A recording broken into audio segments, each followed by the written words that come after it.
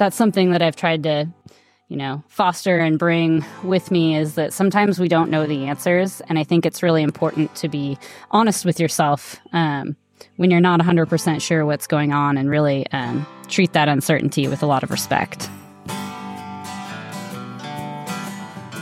This is Katie Warren, and you're listening to the Avalanche Hour podcast. And welcome back. You're tuned in to another episode of the Avalanche Hour podcast, your source for great conversations within the snow and avalanche community. I'm your host, Caleb Merrill.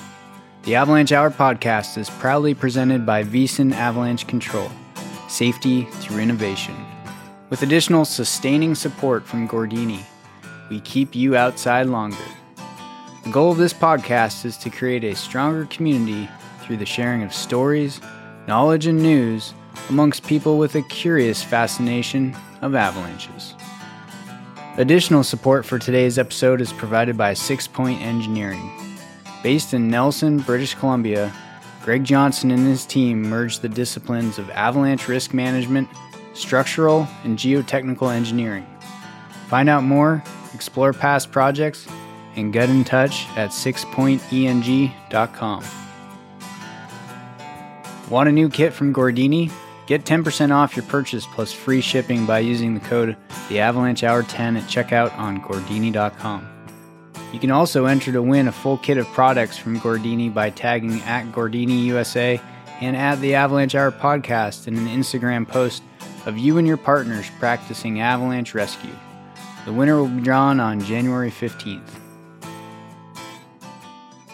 Well, I hope everybody's doing well out there, wherever you are, whatever you're doing.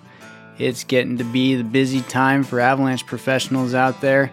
Many people are finding themselves back in the game here, as we've had a round of active weather in the last week and a half.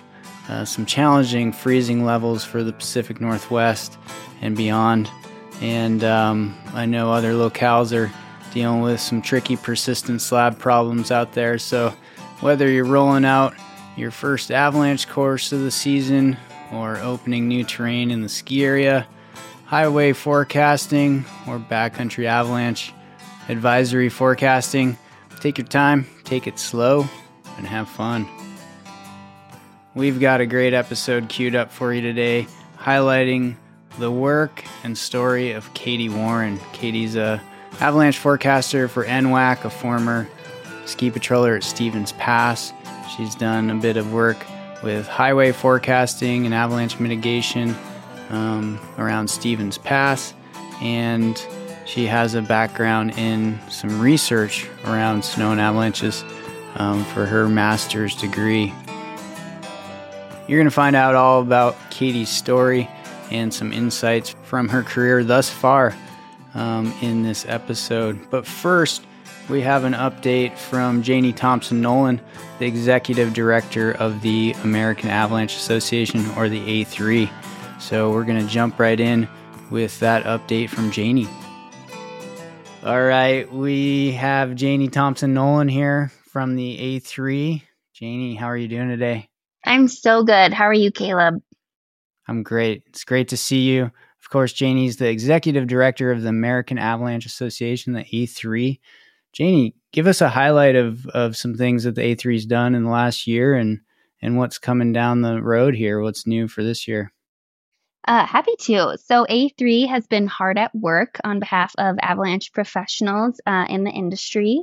We expanded our team by one. So we have a new hire this year. Jason Simons-Jones joined us as an education manager, and he will oversee A3's REC avalanche education program. So A3 sets the standards and guidelines for REC education in the U.S., and Jason will be full-time monitoring that, working with providers, updating proficiencies and guidelines, and kind of just getting us on track in that area of our work. And he also will be working closely with the motorized community to kind of do some more specific education updates around motorized users as far as that goes. So that's a big one. Other exciting updates that I think will impact the Avalanche Hour listeners. is that A3 is in the process of developing a digital application for Snow, Weather, and Avalanche Guidelines, or SWAG, as we commonly call it. This app will be available on Google and Apple devices. It really kind of takes SWAG as we know it now in book form and just transitions it to this digital function. So there's no new information. It's the same information, but it's all now just available at your fingertips. You will be able to use it out of service, which is really cool. It has a zoom feature, so you can have larger text if you're a person who may need reading glasses. You can kind of zoom in and out. It has a search function. And then it also has a glossary in the back. So if you're looking for specific terms or anything like that, you can kind of view that. So we're really excited about SWAG. It will be available in late December for folks. So keep your eyes peeled on A3 social channels and your member newsletter for that release. You had a pretty busy fall, right? But between ISSW and running around to a bunch of different regional snow and avalanche workshops, what were some of your take homes from the community from those workshops? Oh, that's a good question. Well, this fall was simultaneously so busy, but also so awesome. I think any time that I get to, and really my team too, gets to connect with A3 members in person, it's just extra special because so much of our work is done remotely and online. So I think just connecting with members was the highlight for me. And I think because ISSW happened, we got to see a significant portion of A3 members at that event. In fact, I think we had 200 members at our meeting, which is leaps and bounds more than we've ever had. But to see everyone there and then get to see them at the regional SAWs was just really great because you felt super connected. And then I think just the caliber of presenters at the SAWs, I was impressed by. I think I didn't know what to expect on an ISSW year, but everyone in terms of the local hosting committees did a great job of getting great speakers in. And so I think it's a true benefit to those regional and local communities. And A3 was super proud. I think I attended 7 SAWs this year, but we supported, I think we've donated or sponsored 11 SAWs this year, which is something we're super proud to do and happy to partner on. Yeah, great. Such great events there. I think by the time this comes out, most of the scholarship deadlines will have come and gone, but maybe just kind of highlight what A3 is doing with some education scholarships. Totally. Well, not all scholarships will have come and gone. The women's specific BCA scholarships are not due until December 15th. So those scholarships, if you're listening to this, go apply. There are 3 $1,500 scholarships, and they can be used for a Pro 1 or a Pro 2 course, and they are for female identifying A3 members. So take a look at our website. All the scholarships are listed. And then the other scholarships that will have already been due, but we're still super excited to talk about, are the David Pettigrew Memorial Scholarship, which is a $2,000 scholarship for A3 members in the Pacific Northwest. And that will, I don't know if it'll be awarded yet, but it will have been probably selected at that point. And then the last scholarship piece is the A3 Board of Directors Scholarship. And this is a new one that we started last year. And it's actually one Pro 1 $1,500 scholarship and a Pro 2 $1,500 scholarship. And both of those will have been due already, but hopefully we'll be announcing who received them.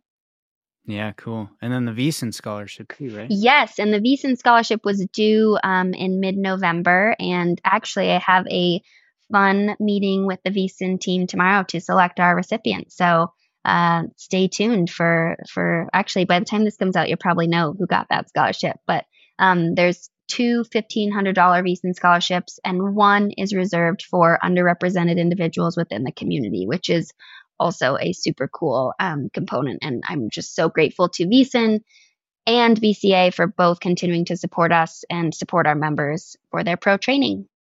Yeah, no doubt. So if you're listening to this and maybe you were thinking about applying, just kind of keep that in your head for next fall.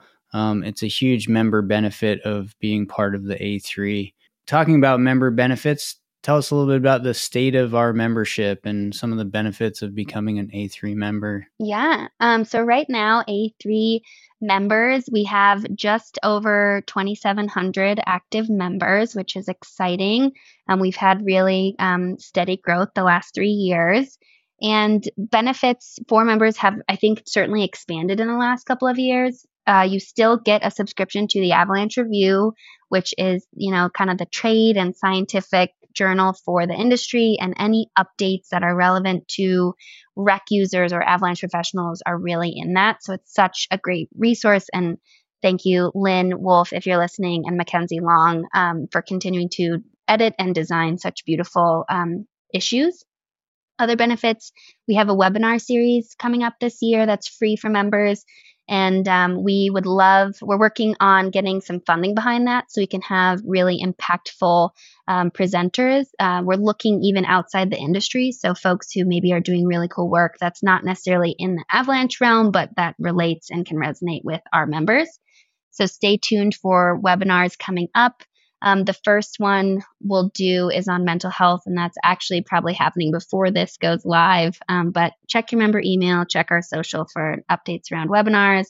We also have some pro deals again this season for members. So if you are an A3 Pro or affiliate member, you get a code for Expert Voice and for IPA Collective, which have a bunch of brands that you can work with. And then we have specific deals with Onyx, Caltopo, brands like that, Gordini, BCA, that kind of thing. We also have a grant program for any researchers. You can be a student or a practitioner doing research on snow and avalanches. And shout out to our 2 recipients who presented their research at ISSW. That was such a proud moment, I think, for the A3 team to see, you fund these projects and you hope that, you get to see the end result. And it was exciting to see both Zach and Alex present at ISSW. We have our scholarship program, which we just talked about. We also have a pro-employment list. So if you're looking at changing jobs within the industry or getting into the industry, you can visit our pro-employment list, and members get a weekly email update with any new jobs that become available, which is kind of nice. It gives you a jump start on applying. And then also our resilience project, which I'm glad to mention this last because this up to this point, so not last year, but since we launched the program in 2022, we've awarded 9 resilience grants to teams doing trainings around mental health and stress and resilience. And we awarded 3 individuals grants for seeking mental health services.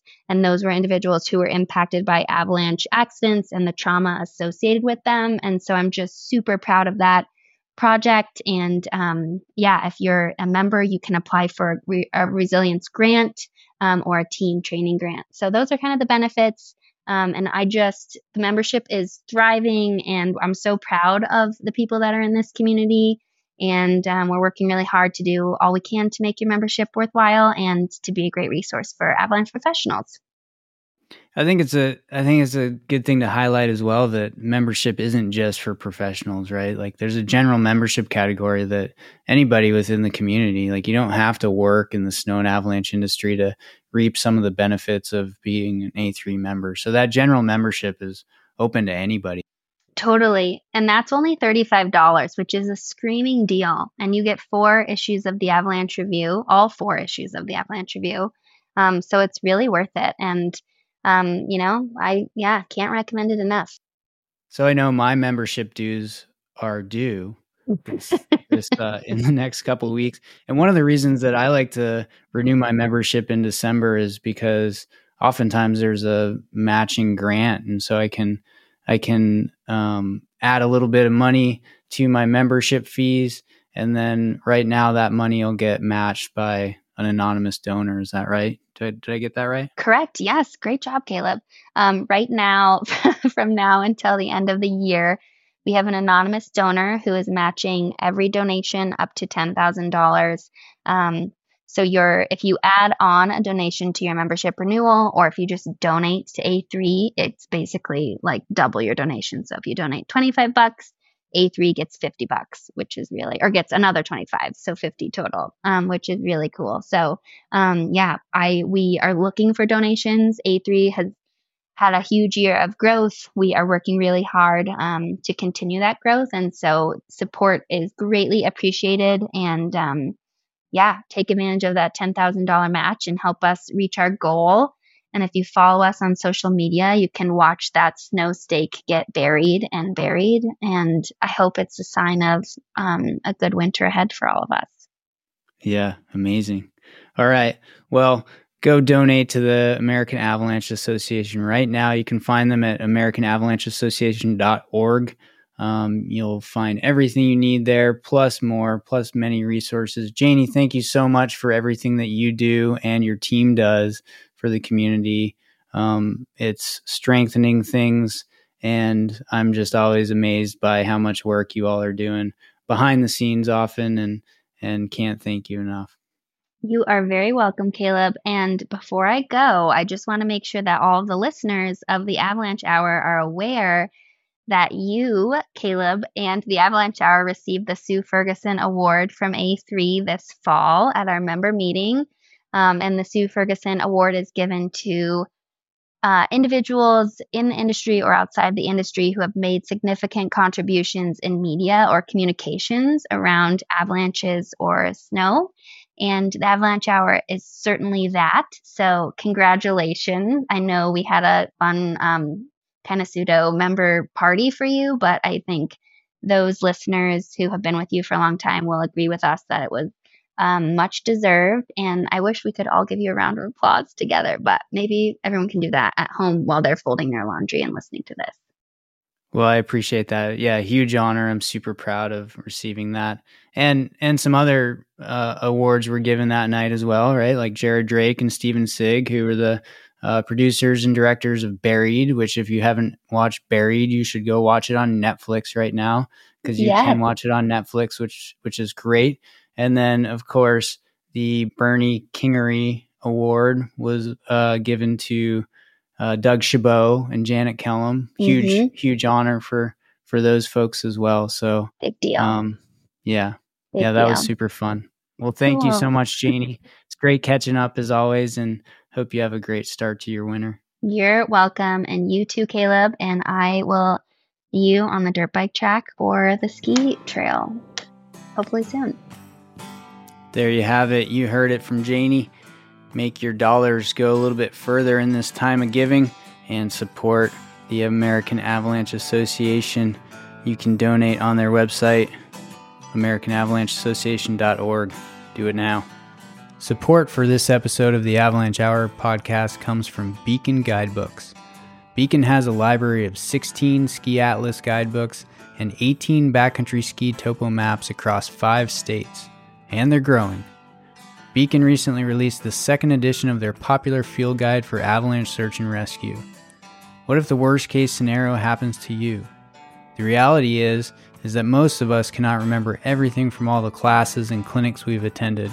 So this book is meant to help you be a valuable member of the team, whether you're a pro on a large-scale rescue or a regular old skier in a group of 3. The author, Alexis Alloway, has done the heavy lifting to provide an easy-to-read and highly curated quick reference tool that includes leadership and risk management reviews, search strategies, probing and shoveling methods, medical protocols, patient packaging and rigging diagrams, quick reference cards, and much, much more. This season, you can go to beaconguidebooks.com to take advantage of 25% off of orders of 6 or more copies for your patrol, rescue team, or guiding team. Enter the code AVSAR, that's AVSAR, to take advantage of their team discount for a book that is built to last. You can also reach out to them personally at orders@beaconguidebooks.com. If you want to hear a little bit more about this book, you can go back and listen to our episode with Alexis on episode 6.2. Without further ado, let's jump right into my interview with Katie Warren. Welcome to the show. How are you doing today, Katie? I'm doing great, Caleb. Thanks for having me. Yeah, welcome. We're recording this on November 14th, and it sounds like you've been busy doing quite a few different things lately, managing some races, some trail running races, and also getting some weather stations up and running for NWAC. So yeah, how's your fall going?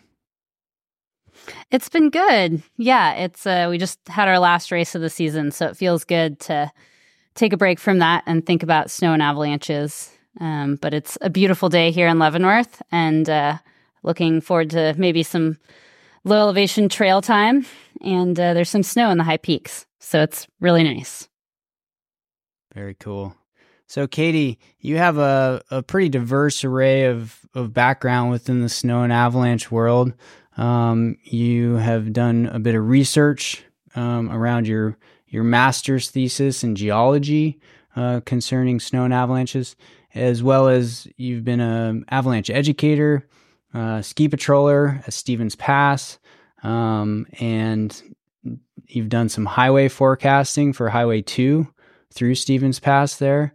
And now you primarily work as a forecaster for NWAC.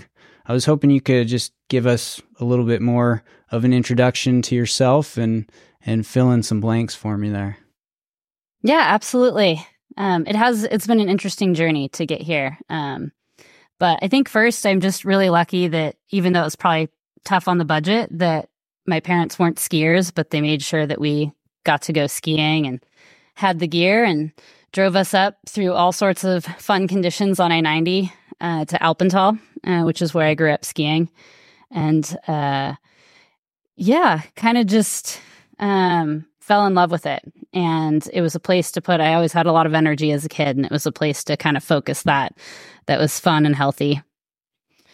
And from there, I really, kind of started toying with ski area boundaries, as a lot of young adolescents do. And I remember being asked what the avalanche forecast was one day. And I was like, huh.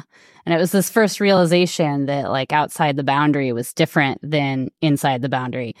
And then, during college, I really kind of got into backcountry skiing and really found this fascination with the snowpack and how the snowpack changes and evolves and grows throughout the season and how that impacts the avalanche conditions. So I wanted to explore that as part of my career. And even though my undergraduate degree is in chemistry, I kind of worked in that for a bit and decided that I just really needed to be outside and I really needed to pursue something I was passionate about. And with that science background, that's how I kind of went to the master's degree route. I think we all know that the snow and avalanche industry doesn't have the greatest wages, and it can be insecure, depending on season to season, how much snow there is. If you're working in some facets of the industry, that can be challenging. So I really thought that completing a master's degree would be a way to add some security to it, and I could have this intellectual challenge that I enjoy a lot. And I was lucky to have mentors that really fostered my growth and helped point me in the right directions and help me during those tougher times. Yeah. So you got your master's at Central Washington University. Tell us a little bit about the work that you're doing with that research. Yeah. So there's two facets to it. There was basically we're doing a feasibility study on whether you could use geophones, which are simple seismometers to detect avalanche activity. And I was specifically working on paths that the DOT was familiar with on I-90, working with Johnston Barris. And the other part of it is we were trying to measure glide avalanche rates and release on a frequent flyer glide avalanche path within the Alpental boundary. So the glide avalanche work didn't actually end up as part of my thesis. It was, as a lot of us know, they're a tricky avalanche problem. And I think that the data did not support very good conclusions to the mechanics of what was going on underneath the snowpack. And so we really focused on just the feasibility study for whether you could use seismic sensors as remote detection for avalanches, which was fairly successful. Remote detection was fairly new in the avalanche world at that time. This was around 2009, 2010. So people were doing things like this, but it has been really cool to see how much that has evolved and what's happening in the industry at this point. Yeah. And so here's a question from John, actually. He says, and you alluded to this, one of the first avalanche problems you focused on was the somewhat isolated and esoteric issue of glide avalanches. He's aware of the various difficulties with the studies, but he's wondering how that experience shaped your path toward becoming an avalanche professional, and what did you really take away from that experience and some of those challenges? Yeah, I alluded to some of the challenges, and I think I can sum it up by saying that the results and what was going on with the speed and what would lead to the release of these avalanches didn't really match up with my mental model of what was happening on that lubricated bed surface. So I think it's just, we don't truly understand the mechanics of some of these more unique avalanche conditions. And I think that's done two things for my career. It's kept me really curious and eager to learn and explore new ideas and research in snow and avalanches. And I think it's also made me pretty comfortable, or maybe comfortably uncomfortable, to say when I'm not sure what's going on or I'm surprised by something. That's something that I've tried to foster and bring with me, is that sometimes we don't know the answers. And I think it's really important to be honest with yourself when you're not 100% sure what's going on, and really treat that uncertainty with a lot of respect. So you're saying forecasters don't have all the answers all the time? Yeah, we'd like to think we do sometimes, but I think that is an important idea, is that sometimes we just don't know what's going on out there, and we try our best, and we try to speak to those times when we don't know what's going on. Yeah, it's all about managing our uncertainty, no matter what side we are on the forecast, right? Whether we're the end user or the person putting out the forecaster. Identifying those areas of uncertainty and managing that through, hopefully, terrain management, right? Yep. So a little bit after your master's degree finished up at Central Washington University, you went up to the Chugach, right? And took part in the internship program at the Chugach National Forest Avalanche Information Center. I was hoping you could talk a little bit about your experience there and how that helped shape the rest of your career. It was amazing. I think the CNFAIC has put out a really solid internship program, and I considered myself extremely lucky to be a part of it. I definitely some of my first mentors came from there, who I still get to chat with, particularly now in public avalanche forecasting. I still reach out to Wendy, and it was just my first time working in the industry and being out there in the snow every day, which, as we all know, is some of the most important experience you can have within our industry, and unique to not particularly that winter up there. They experience intermountain snowpack in Alaska quite frequently. But for me, it was a very unique experience. And we were kind of dealing with this repeating pattern of facets on a crust. And we had lots of really large collapses and remotely triggered avalanches and shooting cracks. And, I was out of my element, and it was this wide-eyed experience with this different snowpack that I knew existed and heard about it and read about it and studied it intellectually, but had never really just been out there in it. And really cool way to learn about that and spend most of our season avoiding steep terrain. And, at the end of the season, as really the week before I flew back to Washington, we finally got to step out into some steeper terrain. So it was really, really a huge learning experience. What did you learn specifically about communicating the avalanche hazard to the public? So it's one thing to start to understand how to maybe forecast for yourself or for a recreational outing, but communicating that hazard to the public can sometimes be a challenge. And what did you learn from your experience there regarding that? Yeah, so a large part of the internship was writing the observations for the day. And so kind of starting with that realm is just about how to, you're collecting so much information throughout the day and really distilling it down to those like concrete points that are really pertinent, and then making sure that it's communicated clearly and concisely, because you can have all the technical jargon and everything perfect, but if you're not communicating it in a way that the public understands, it almost loses its point. So yeah, it really helped, and I really liked the way that they would kind of give me the observation for the day and I could write it, and then they could kind of give me some tips and tricks, and then I could take it back and distill it down a little bit more. And I think that has really helped me as I have moved into public forecasting, both with just daily observations and the public forecasting products that get put out every day. Yeah. So a big user group up there is the snow machinery use. And were you able to hone some of your snow machine skills in the Chugach that winter? Yeah, I honed some skills, and I also had a lot of mishaps. But it was really great. You know, the crew up there was super patient with me, and I learned a lot about off-trail snowmobiling. Here in Washington, I used it a lot for just access, like sled access skiing, and kind of up there's not a lot of groomed snowmobile trails or roads where we were traveling most of the time. And so, yeah, it was good to learn the tips and tricks and have them there to get me out of tough situations that I got myself into. Yeah.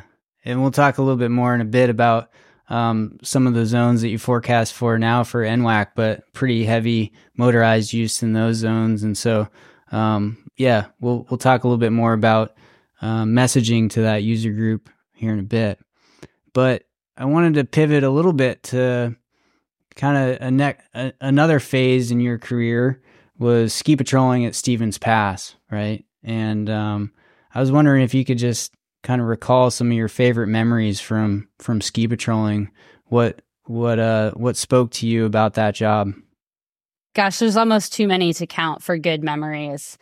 I think the initial ones that come to my mind is just kind of digging our way up to Cowboy Ridge, in the early morning light, and just being there, like the good energy with everybody and the professionalism that we took into avalanche control, along with how fun it was. And then you got a good sunrise occasionally on Cowboy Ridge, and sometimes you were just hunkered down in the snow and the wind. But just a lot that community aspect of patrolling is really huge. And you just learn a lot looking at avalanches every day and triggering avalanches and going up there with your preconceived notions of what's going to happen that day. And then either they align or they don't, and you learn from it and you put that in your mental model. So other things too, I lived up there for 5 years of my patrol career. And so just every day in the snow from the start of the storm to the end, with some control in there, and taking my dog on little short tours behind what we called the Patrol Chateau. It was just really an amazing experience of growth and learning, and lots of mentors in there too. In particular, Patty Morrison, Clay Peterson, Jack, and Dan. They all really helped support me and were excited that I was eager to learn, and they took advantage of that, and it helped me out a lot too. Yeah, and Stevens still has, I think, a pretty robust avalanche education program, kind of that's funneled through the patrol. Did you get involved in that? Yeah. Patty was occasionally looking for instructors. And so there were nice times when I got to step out of my ski patrol realm and go into education through both Stevens Pass and a local guiding company, Cascade Powder Guides, that I was also teaching for. And it was always really nice to step out of the avalanche control, snow safety realm and get back into the roots of education and get to kind of pass on knowledge and information to this group of eager people that are want to recreate in the backcountry and want to do it safely. So I always really enjoyed that. And Patty did a huge amount to get that program up and running at Stevens. So I think it's really lucky that we've got that, and it is still continuing up there.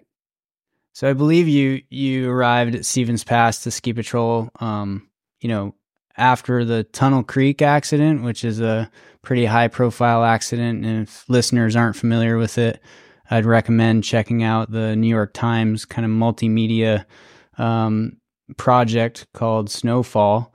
But I'm sure you felt some of the changes in vibe, or, can you describe some of the changes that maybe happened at the ski area within that culture of local skiers after that accident?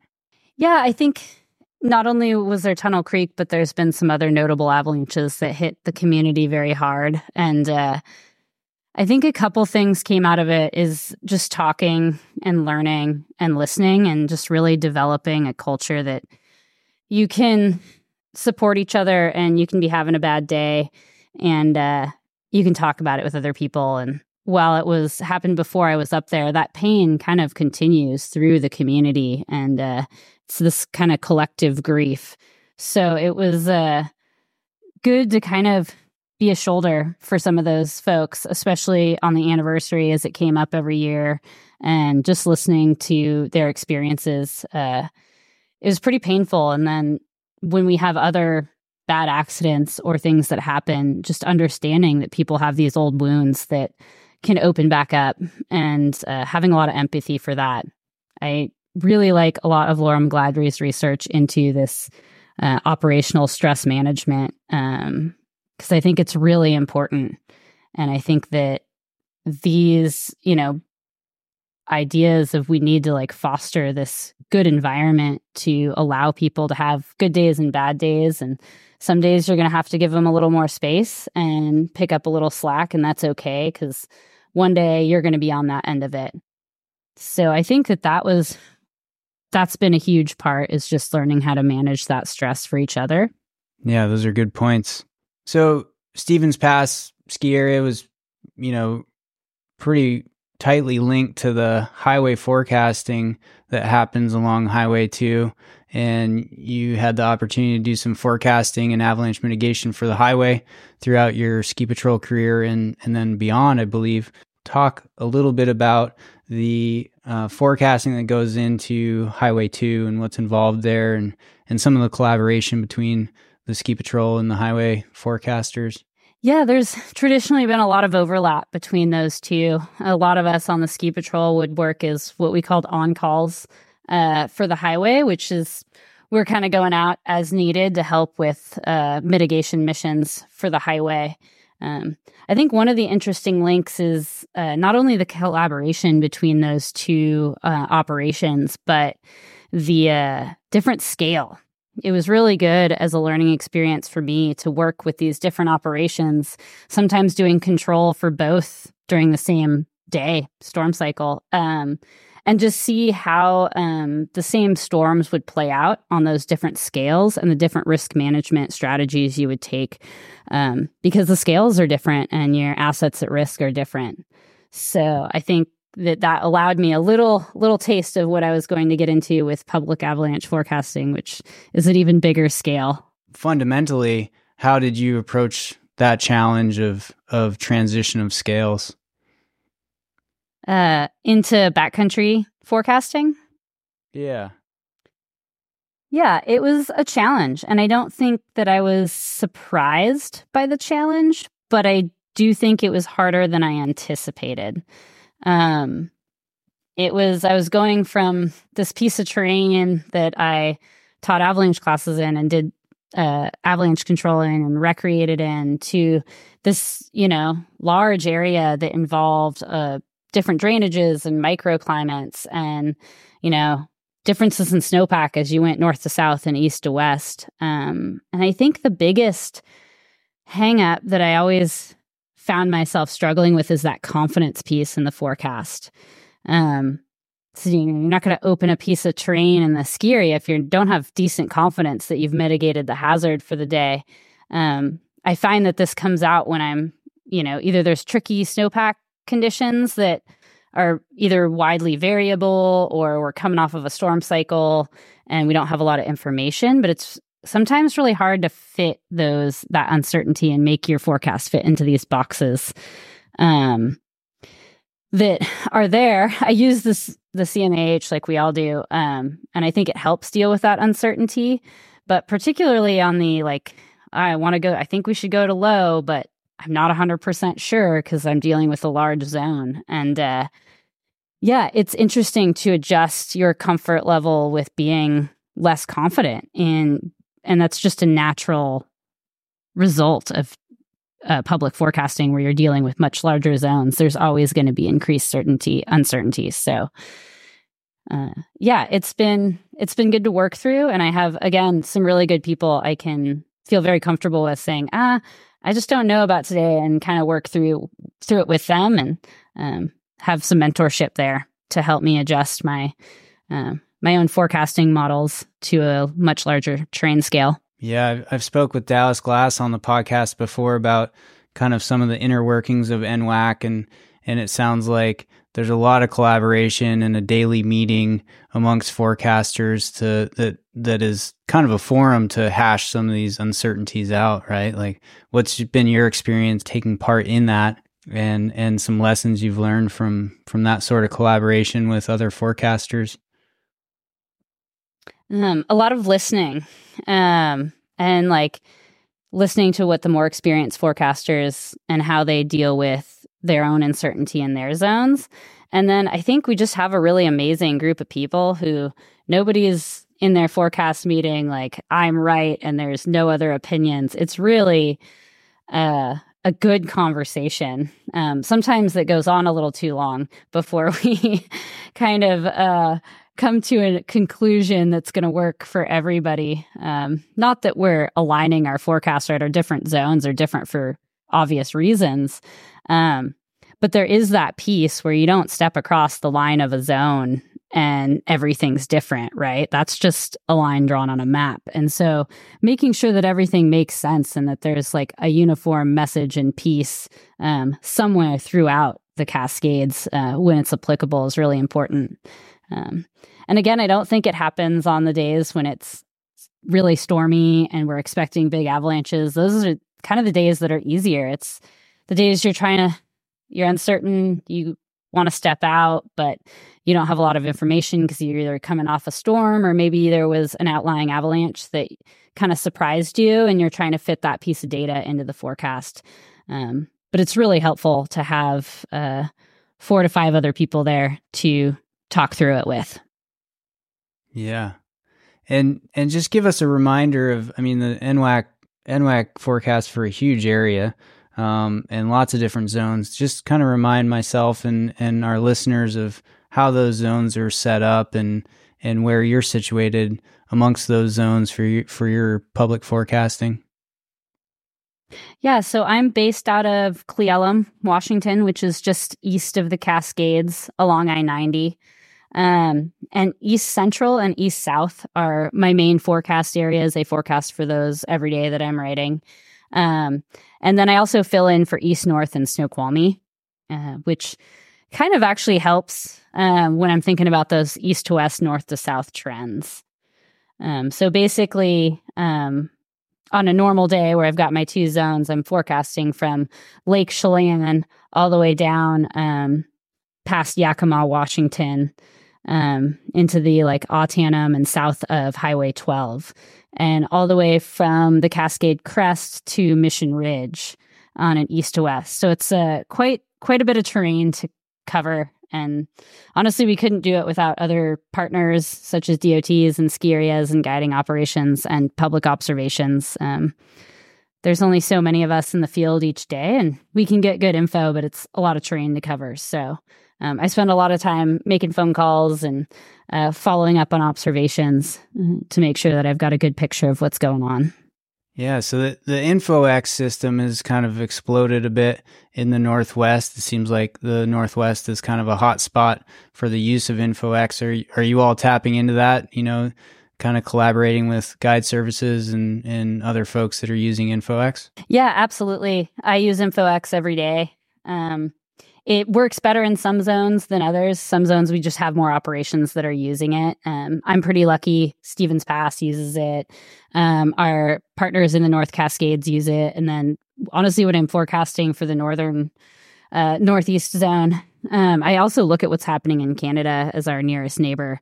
So it's a very useful platform, as well as our own observation platform, which is changing a bit this year. And we're really excited about it, kind of developing an observation platform that works consistently throughout the US for avalanche centers. So definitely looking at both of those as really good sources of information. Yeah, great. What else is kind of new for NWAC this season? You mentioned the new observation platform. What else can you highlight for our listeners? Yeah, I think a couple things, and I should be clear, the observation platform is from the National Avalanche Center on that platform, and it's just really nice to integrate it into our system. It'll be the first year, so hopefully it goes as well as we want it to. I think one of the big things for NWAC this year is there's going to be a change in our elevation bands. We're moving away from below, near, and above tree line into actual elevation bands. And they will be different depending on what zone you're in. And I think it's a really good thing. I think that there is some subjectiveness to tree line, that using tree line as a metric that will be improved. And I think the communication piece to the public is going to be really, really important to get this right. Because it will be weird to have those change as you move from zone to zone, but you also can be a bit more specific to your zone. We're a bit unique that you can ski from 2,500 feet to 14,000 feet in Washington, and we just can't forecast for that. And so really letting people know that there's kind of a floor and ceiling to the information that we feel confident we can put out there that is useful to you. And it doesn't mean that if you're going above those elevations that our forecast is useless, but it means that there's just going to be increased uncertainty. So I'm really excited to see how that plays out, and just the conversations that we had as a forecasting team around it, I think were incredibly beneficial. Just talking about how we view terrain and looking at it from getting away from tree line and looking at it for concepts and how people are using the terrain, and the particular avalanche paths and the exposure to weather as bigger factors in how we chose our elevation bands than just tree line. Mm-hmm. Yeah. To really get the most benefit out of an avalanche forecast, you really need to know how it's designed to work, right? So just, I guess, a little plug for users of the forecast to really dig in. And there's so many good resources on any Avalanche Center's website about how to actually read and utilize the forecast and put it into play in your recreational travels, right? Yeah, absolutely. And just understanding that there's no magic lines, we didn't create this to say, oh, you were at 4,501 feet, so now the avalanche danger is different. Like understanding that nuance, and then understanding that using trees as a metric is probably not the only thing going on. There's lots of variability there, and you could still have weak layers that developed at a certain elevation, but are still in open places within the trees. So I think it's an overall improvement. And I think NWAC really just sees everything on this national scale, that hopefully we're trying things that are going to benefit the entire industry and all avalanche centers versus just NWAC. So I think that's an important piece of this, and the observation platform. And then we also, I think it has launched. It will launch by the time this airs. There's a new app that has been done in conjunction with the National Avalanche Center and the Sawtooth that will hopefully increase that user experience while viewing our forecasts on a mobile phone.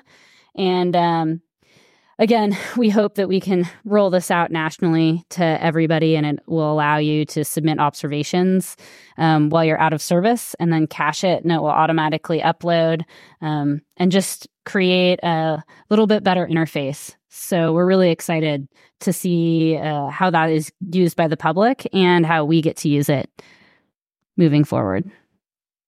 And so could users input an observation like in the field, even if they're even if they don't have cell service, right? Like input the observation, and then once they get back into cell service, boom, it's uploaded? Yep, exactly. So you don't have to come home and do your observation. You can just start making dinner and have a beverage and enjoy your evening, and your observation was done at the time you took it. And that includes photos that you took out there in the fields. You can automatically upload them. So I think that is a huge improvement. Yeah, that's great. I mean, I so often forget, several things by the time I hit my car at the end of its ski tour, and usually forget my name if I see something shiny. So that's super helpful, I think, for people out in the field. Let's talk a little bit about your forecasting for the East Slope South Zone. So what's the primary user group down there? So yeah, it's a really heavily motorized community, and it's been great. The outreach has been interesting and really eye-opening.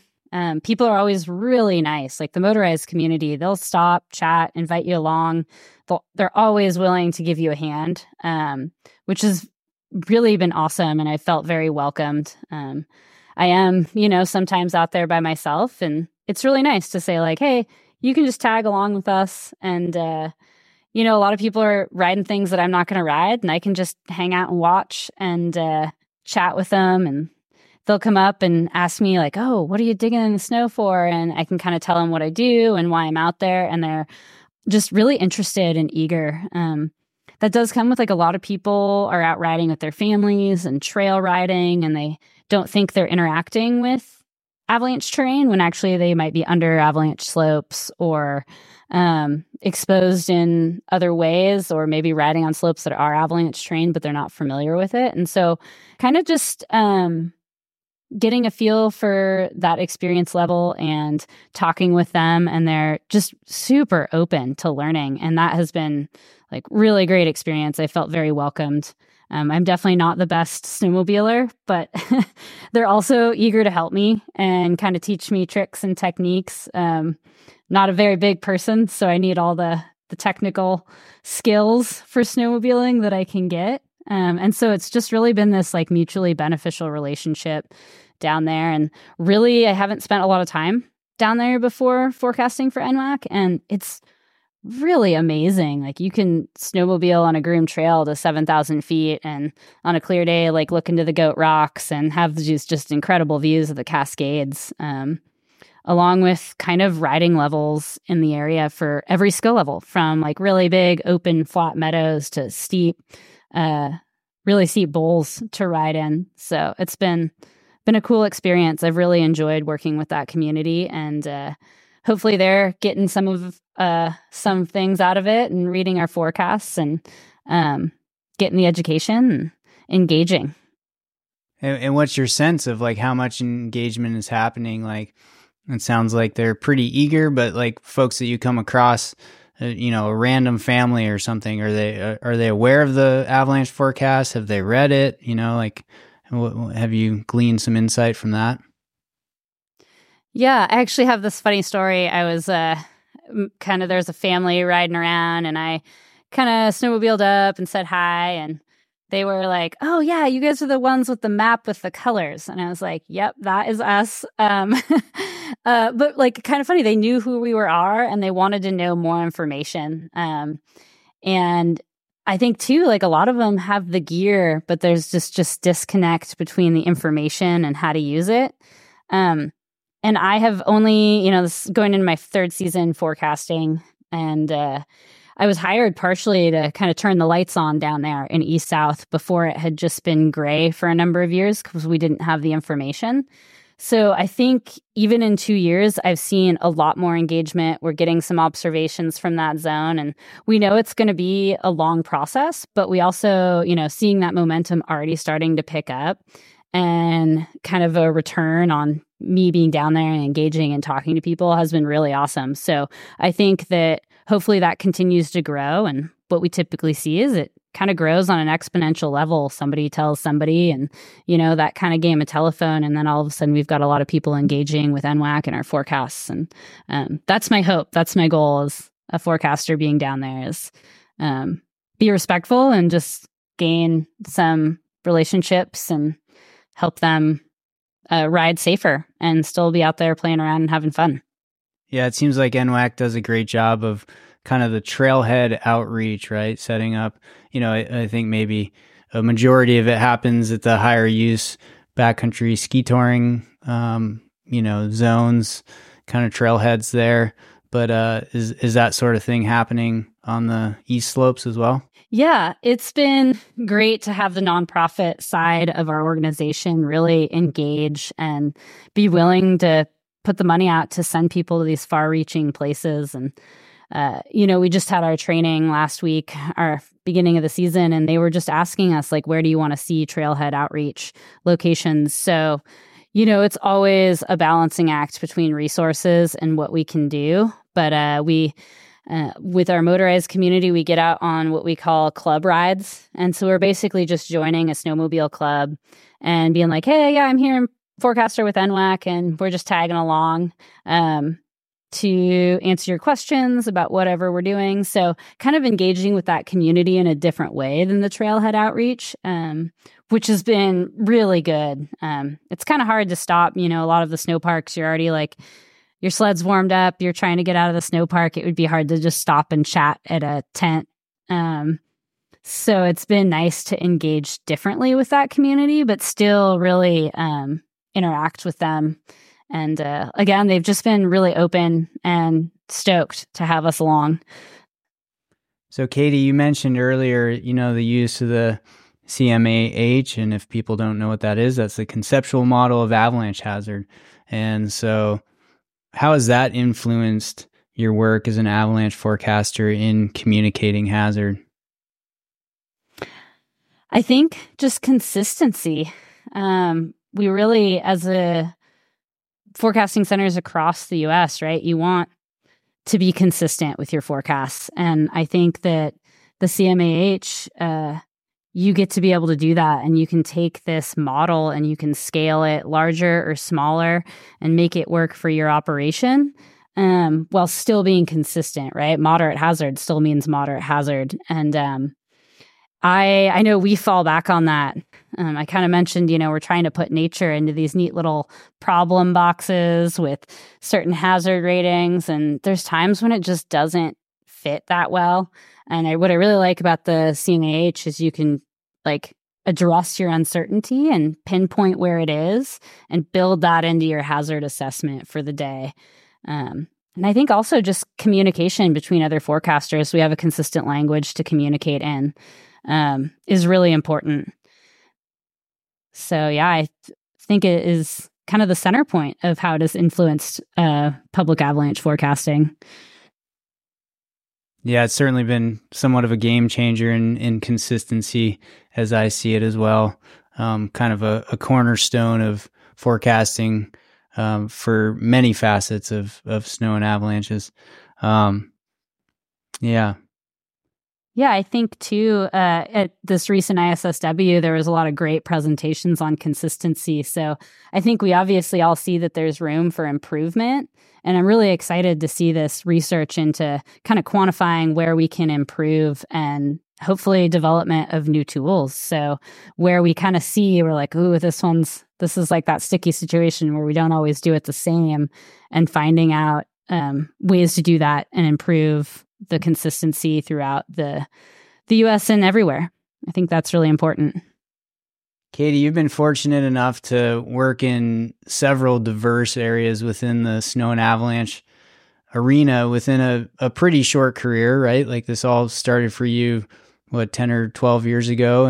And so what have been some challenges and successes that have kind of attributed to your rise to be a public forecaster at a fairly young age?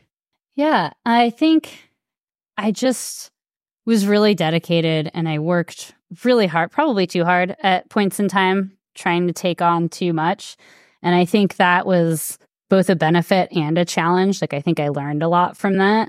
And I consider myself very lucky to have made it as a backcountry forecaster at this point, because I'm not sure I could have kept up teaching avalanche classes, working for the DOT and working as a full-time patroller, for another 5 or 10 years. I think that would have been very challenging. The work-life balance in our career is always going to be challenging, but really getting to a point where you're like, okay, I can take a step back and also enjoy skiing for myself and ski with my friends and kind of set work aside for a little bit. That's always been one of my bigger challenges. So, it's allowed me to learn and grow a lot and be in a place where I can be a backcountry forecaster. I also kind of hope, as we have kind of developed these educational guidelines and stuff, that other aspiring professionals might not have to work, 60, 70 hours a week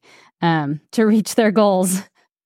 But it has also taught me a lot. So, and I'm just very appreciative and humble that I have had really good mentors along the way to bounce ideas off, and they took my silly questions in stride and answered with honesty and helped me kind of just learn and understand how snowpack develops and avalanches release, and those sweet spots to throw the charge, and everything that have just developed my understanding.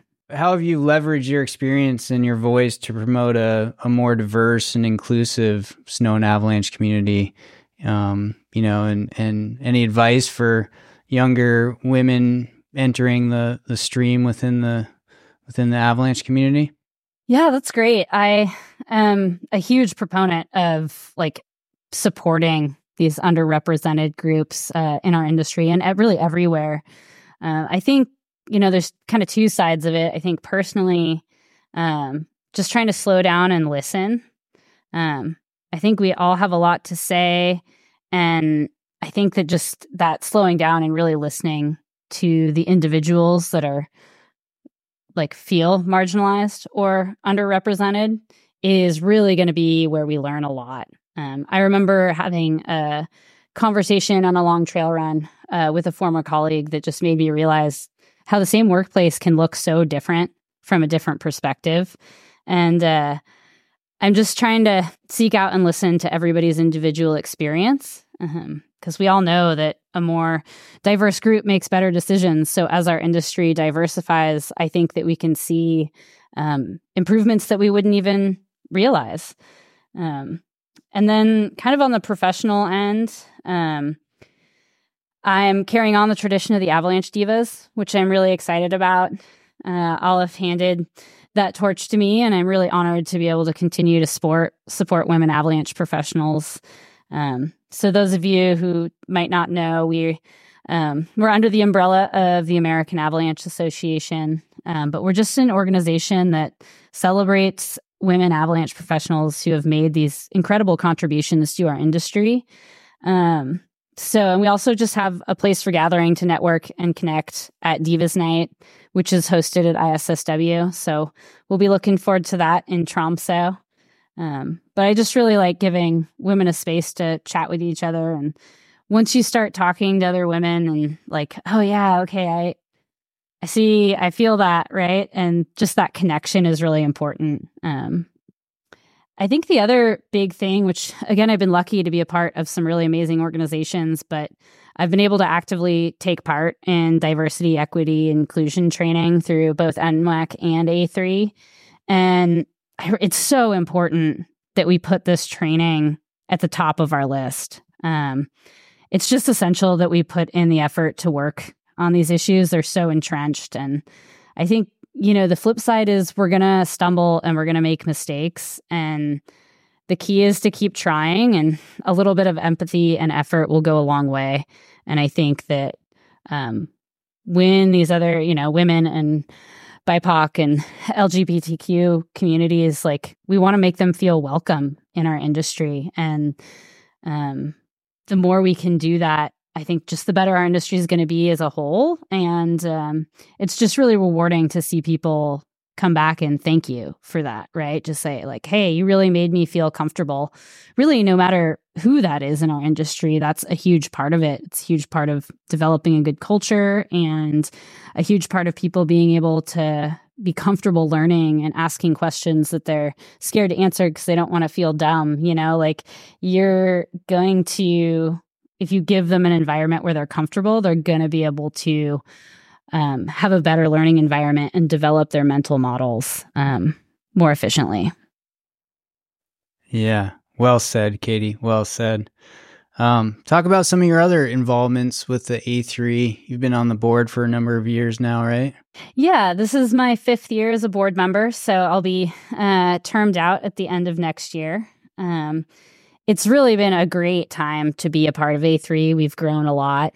I joined the board kind of right after we completed the pro-rec split. And that was a huge undertaking for such a small organization. It was really expensive. It took a lot of energy and a lot of resources. And it left A3 fairly burned out. And I think we had a lot of new energy that came to the board then, and really allowed us to continue that momentum and develop new programs. Like, we've got the resiliency program. We've expanded our grants and our scholarships. We've brought TAR into the digital format online. And just all of these things wouldn't have been possible without great leadership.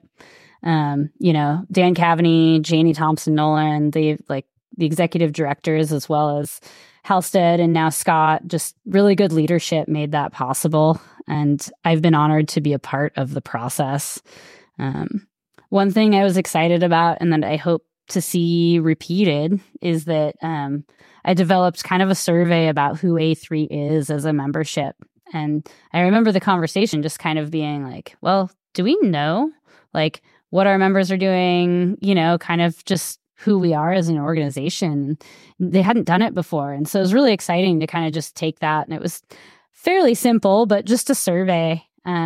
And it's good to have a baseline. It'll be nice to revisit that and then kind of look at like, diversity can't be like pared down to just numbers, but I think you can see an increase in diversity and just more membership and more younger professionals engaging with A3. I think you can see that growth in these type of surveys. And hopefully it's positive when we go back to revisit it. But I feel like it's in a really good spot to continue the growth. We've got amazing leadership, and I'm excited to pass my board member spot on to the next person. Great. Here's a question from Dallas Glass. He says, you've spent the past several years serving our national community at A3. We often think about bringing our local perspective and knowledge to the national projects, but how has this worked in reverse for you? What are some lessons you've learned at A3 that you can bring to your work at NWAC? Any thoughts on that? Yeah, I think one thing was just listening to other professionals from other organizations and just kind of that networking piece of it, just kind of picking up on tidbits and knowing what was happening in other regions. We can get so entrenched in our own little regions because we're so busy. But having that bigger picture is really important for how you want to guide your organization that's part of this bigger Avalanche community. So I think that's been huge. And then just being on the board of a nonprofit and thinking about things in terms of resources and what benefits you want your members to have, and just thinking about like what the Avalanche community needs as a whole, right? When you look at the big picture, again, you can just bring it back to your organization and say, well, hey, like this resiliency program was really good, or like, hey, there's these resources at A3, if, maybe they can help with this project that we have, right? So that that information street and that collaboration definitely goes both ways. And I think A3 is great also at kind of hearing and engaging with all of the smaller avalanche centers and guiding operations. So it's really cool to see that scale of work that's being done through both the national level and all the small organizations' contributions to it. Yeah. Oftentimes I think of it as kind of the lifeblood of the community within the US, at least, you know. Such a strong organization, and it's been, like you said, it's been so cool to see it grow and strengthen, especially over the last 5 or 10 years here. Katie, any pivotal moments within your career that have been major lessons learned for you that you'd care to share with the listeners? There's been a lot. I think overall I would just stay interested and humble and be curious. I think one big humbling experience for me was after a long night with the DOT in the ski area. It had been a short dry period. There was a crust everywhere. You know, we're all pretty eager, and kind of all my results, even in terrain that was rarely skied, really just showed like a good bond to the underlying crust. And same with the DOT, like minimal results. And but you know, I'm tired. I've been up all night, and my partner and I were just grabbing a short ski tour. But we'd moved a little bit east, and kind of just turned off my brain. I let my guard down, and you know, lots of human factors involved. You know, tired, just trying to get some last non-working powder turns in before catching up on some sleep. And the particular route that we went up toward this peak called Arrowhead, it kind of brings you up low-angle terrain, then you kind of tic-tac back up the ridge. And at one moment, my partner was a little bit in front of me, and you're doing those tiny ridge switchbacks, and he was just a little bit out on a southerly aspect, which I hadn't really been on that day. And the entire slope ripped out down to the crust. And luckily, you know, travel techniques, we were on low angle terrain, but it was just this wake up call that I did not know what was going on. And I had gone a little bit east and stepped out of an environment that is heavily skied and controlled, and didn't really recheck my conditions. And, you know, it was not an aspect we were looking to ski that day, but it didn't really matter. We turned tail and ran, and I was just glad that, you know, it did not pull back up into that low angle terrain. And we like watched it rip down and shake a bunch of trees. And, you know, I was a young patroller at the time, and it was just very eye-opening and humbling, and a lesson in spatial variability and how things can change over really short distances. And you should always keep your head on your shoulders and be looking in the snow, even if you think you've got a good understanding of what's going on. As you move into new terrain, you gotta reassess. How about in terms of like ski patrolling, doing avalanche mitigation or avalanche mitigation for the highway? Do you remember a time when you were just like totally surprised by a result that you got? This is kind of funny. It is the opposite. I was surprised by a result I did not get. And it was a particular night, fairly classic. It was a storm. It was about to change to rain. I was working a night shift at Stevens, and my supervisor from the DOT called me, and we had a slide in the road, and I got permission from the ski area. I left. We did a howitzer mission, and nothing slid. And we're like, okay. And just this realization, it was like, okay, like our timing wasn't right, or whatever the case was, but we kind of we knew it was bad news. Like, we're like, this is not going to last. Like, gosh, we had natural activity that hit the road. Like, it made sense to do control, but maybe we needed to wait longer. I don't know. It was kind of a strange experience. There was a lot of ice involved with that storm. So we had some sleet and some kind of, you know, funky weather patterns. And sure enough, the next day, we had closed the highway and got people out of the ski area, which is always a really important factor. Like, people drive under these avalanche paths to and from Stevens. So you don't want people stuck under them, and you don't want, thousands of people stuck at a ski area either. So kind of that piece of it is pretty important. But I think after that, the highway was closed for multiple days in a row, for what I was remember on both sides. And so we were kind of just stuck at our little patrol chateau for a handful of days. Those are fun memories to look back on, and probably at the time you were all scratching your heads a little bit, and yeah, some surprising non-results. So then after you guys shot and didn't get any results, did things rip down onto the highway?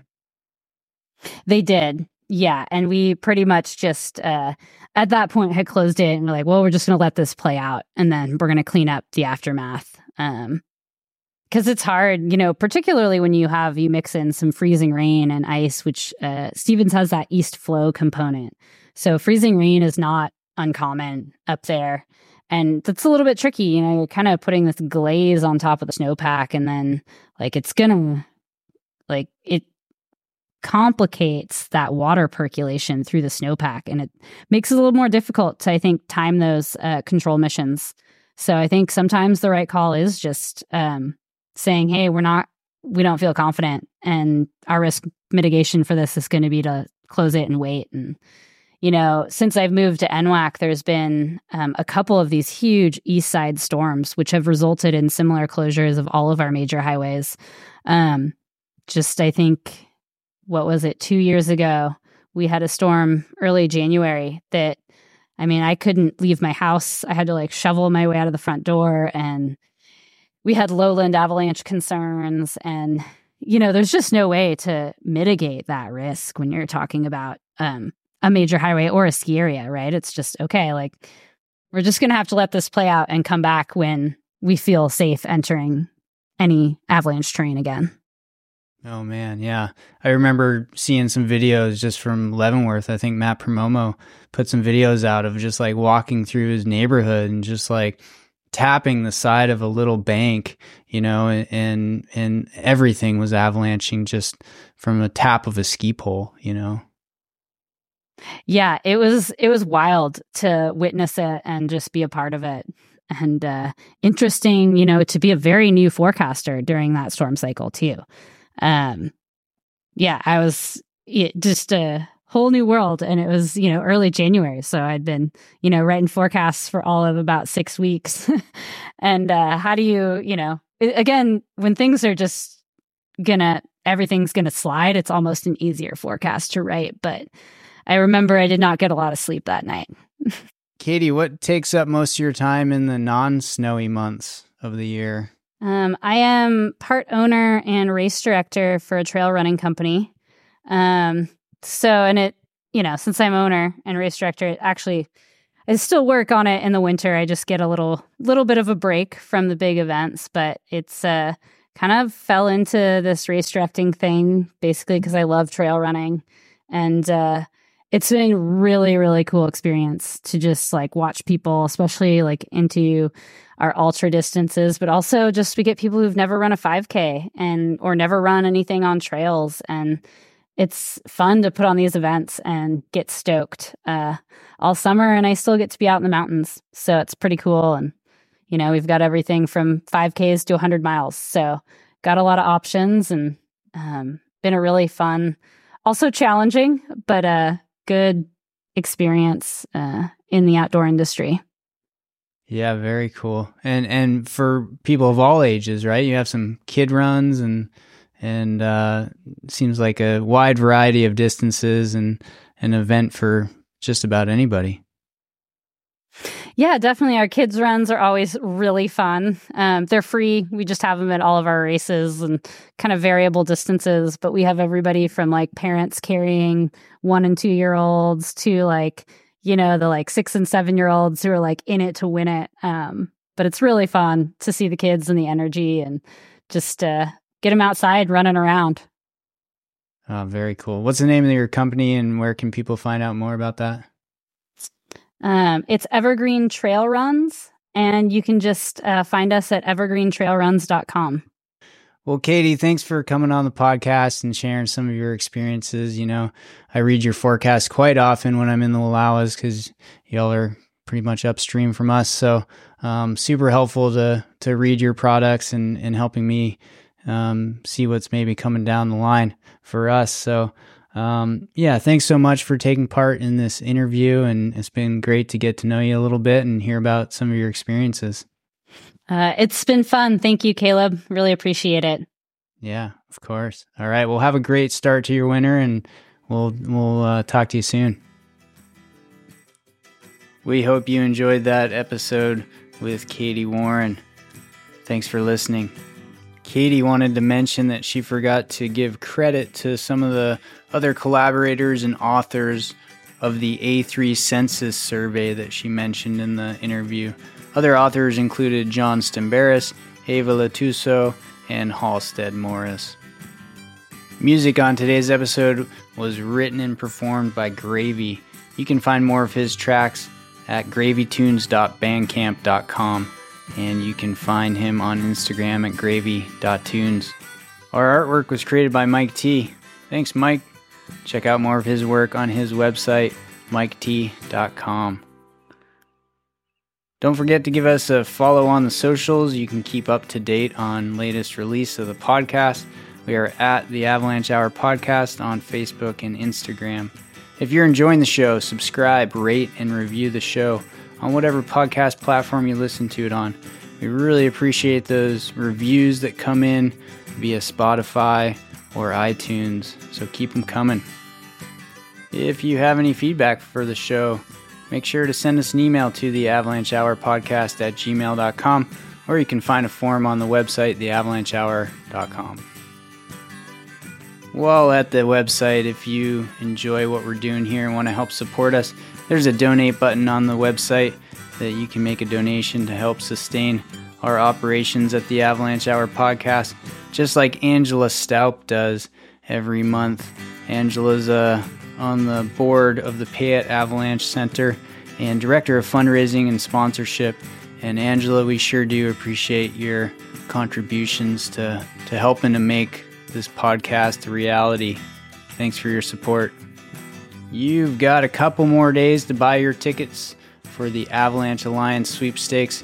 If you haven't heard about the Avalanche Alliance Sweepstakes, you can go to www.avalanche-alliance.org and find out more, or check out our last episode featuring John Farian of Live Large Universe. You'll hear all about it and the great prizes that you could win with the Avalanche Alliance Sweepstakes, including a brand new Polaris snowmobile, amongst some other great prizes. Check it out. Make sure to tune in next week on December 15th as Sean Zimmerman Wall hosts his first podcast episode of the season, and he'll be featuring Emily Drinkwater as a guest. You're not going to want to miss that one. I know I'm excited to hear it. Until next time, stay tuned, stay safe, and always have fun.